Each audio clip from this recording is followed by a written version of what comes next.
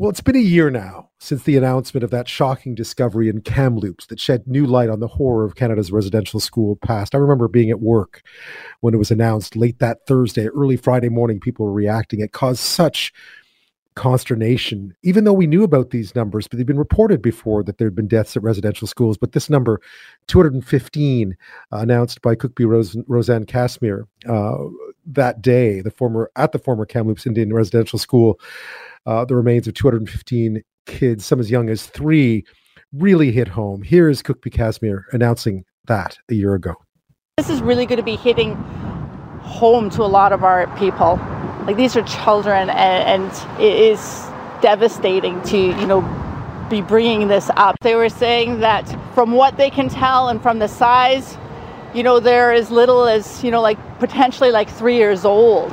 I'm a mother, I'm a grandmother, I'm an auntie, and, and the impact that it's had on our council to be able to, going through this and knowing that, we have to share this, not only with our membership, but every single level.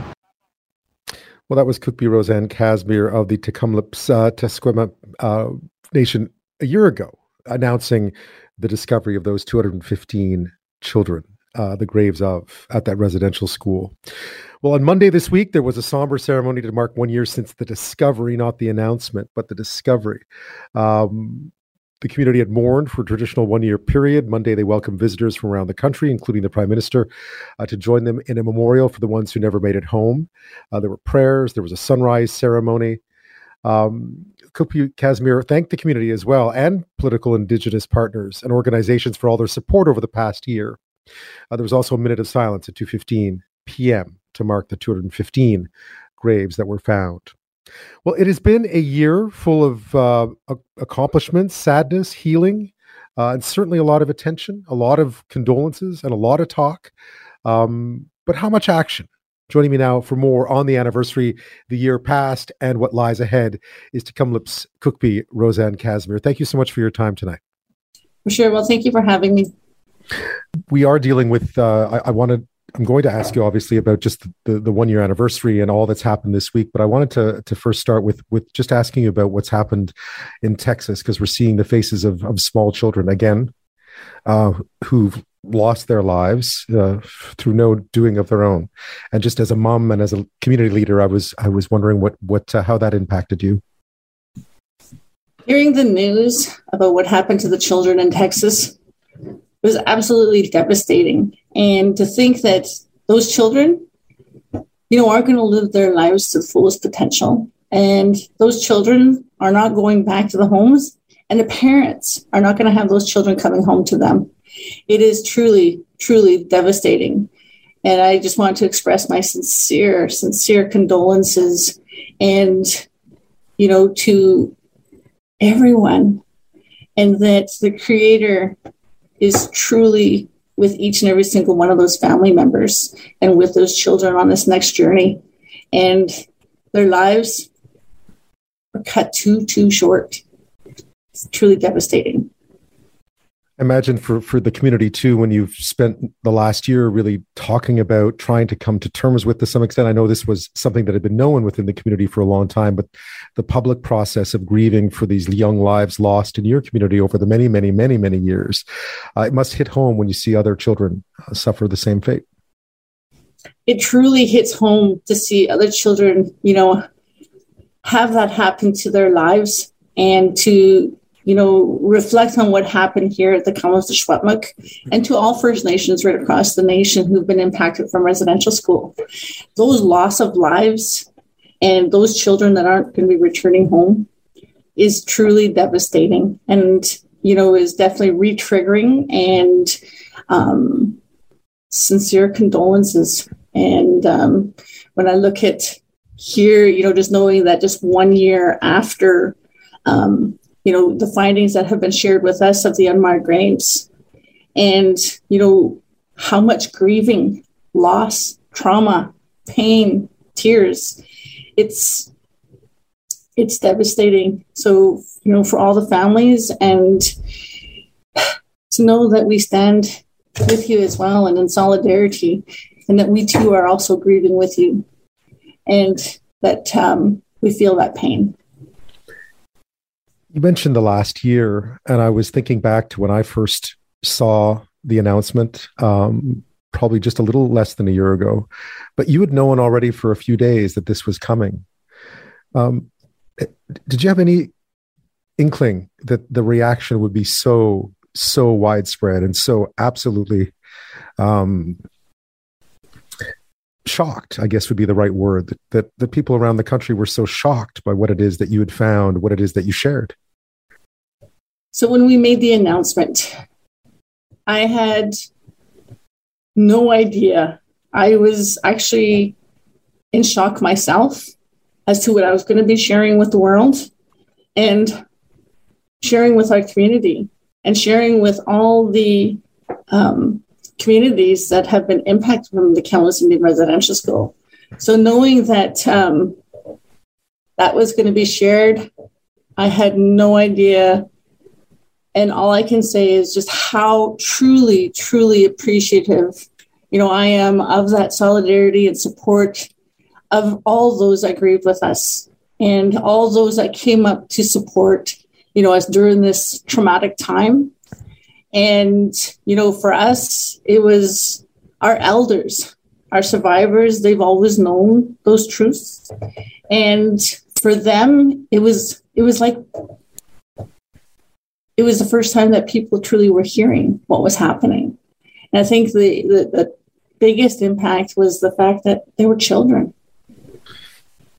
When you look back now, I know you had the memorial or the event to honor the anniversary on Monday.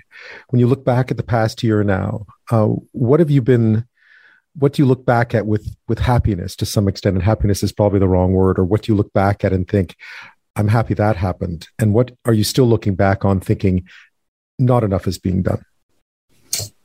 When I look back at this year, last year, we know that we just came here together on May 23rd, to honor and to reflect this past year, the first anniversary of the Tk'emlúps. And that's what we call the children who did not come home. So for us, it was reflecting on, the pain and the trauma. And for many, the impact of a Band-Aid being ripped from the old wound, from so many of our elders and our survivors that are still with us. And it was also about today having that opportunity, to honor and to continue giving them the dignity. And also looking at, the reflections from the past year. And it was about expressing gratitude for all those who supported us along the way. And, looking, forward, we see all the steps that still need to take place towards healing. And that is probably the biggest one. It's healing. And all those that are wanting to be on those steps towards reconciliation, reconciling the past to now, and to finally having their truths believed, and that moving forward, it's about making sure that nothing like this ever happens again, and making sure that we continue to educate others, to educate our children, and for our survivors to continue having that hope that moving forward, that people have a better understanding, and that people understand the real trauma, the real history that was behind the residential school system. Because there have been other discoveries throughout the year, right? I mean, the discoveries at the Kamloops Residential School was simply the beginning of the retelling of a story that was already well known, as you pointed out. These are stories that had been shared in the Truth and Reconciliation Commission, but this continues. The pain and the healing, I suspect, continues across the country in different communities. The pain definitely is still continuing right across. We call Turtle Island, we call Canada, we call First Nation communities that have been impacted with residential schools and Indian hospitals within their areas. And we know that there are quite a few communities who've started to do the work to find answers to the children that they know that did not come home. And from their oral tellings and from their history. And so they're starting to implement many steps. And to date, we've seen many First Nations, working towards those steps to find answers for their people. And we know that moving forward, there's still many communities that want to start the work and trying to figure out how to utilize the resources to ensure that they are taking and following every step moving forward with the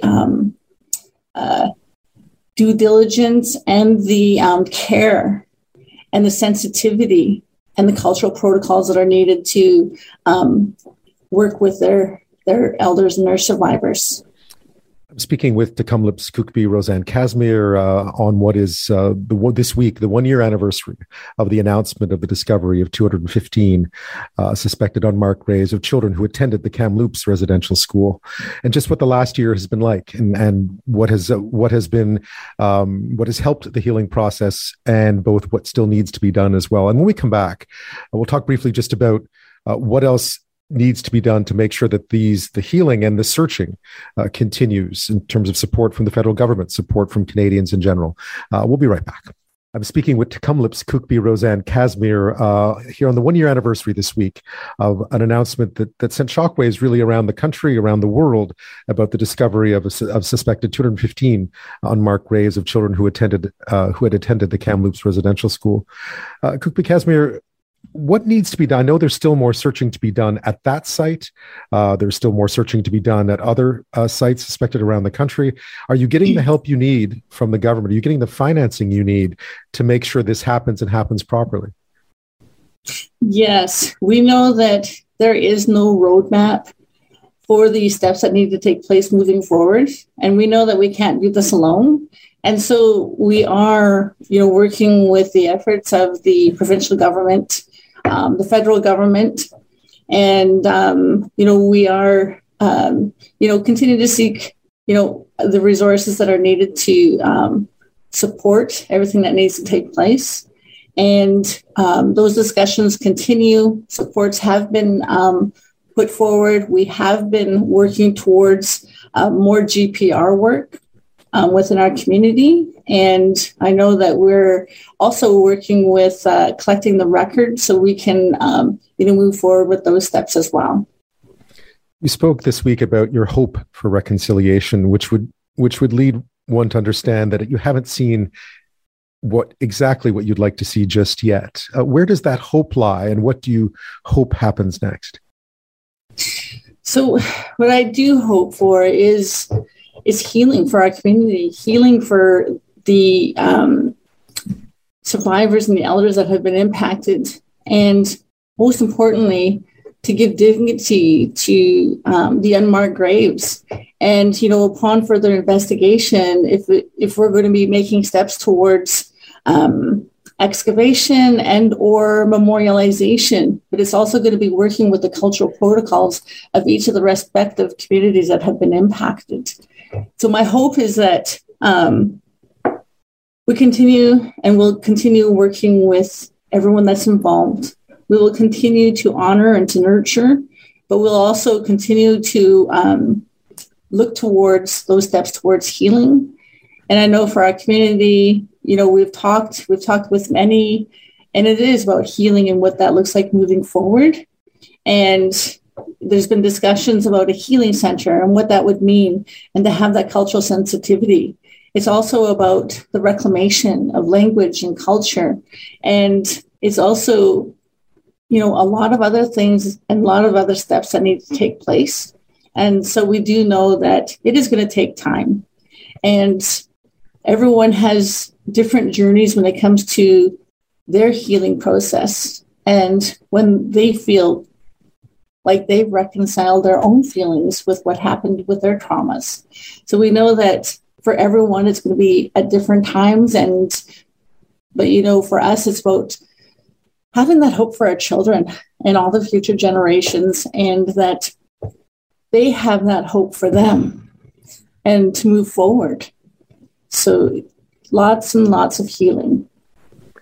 Rosanne Casimir, thank you.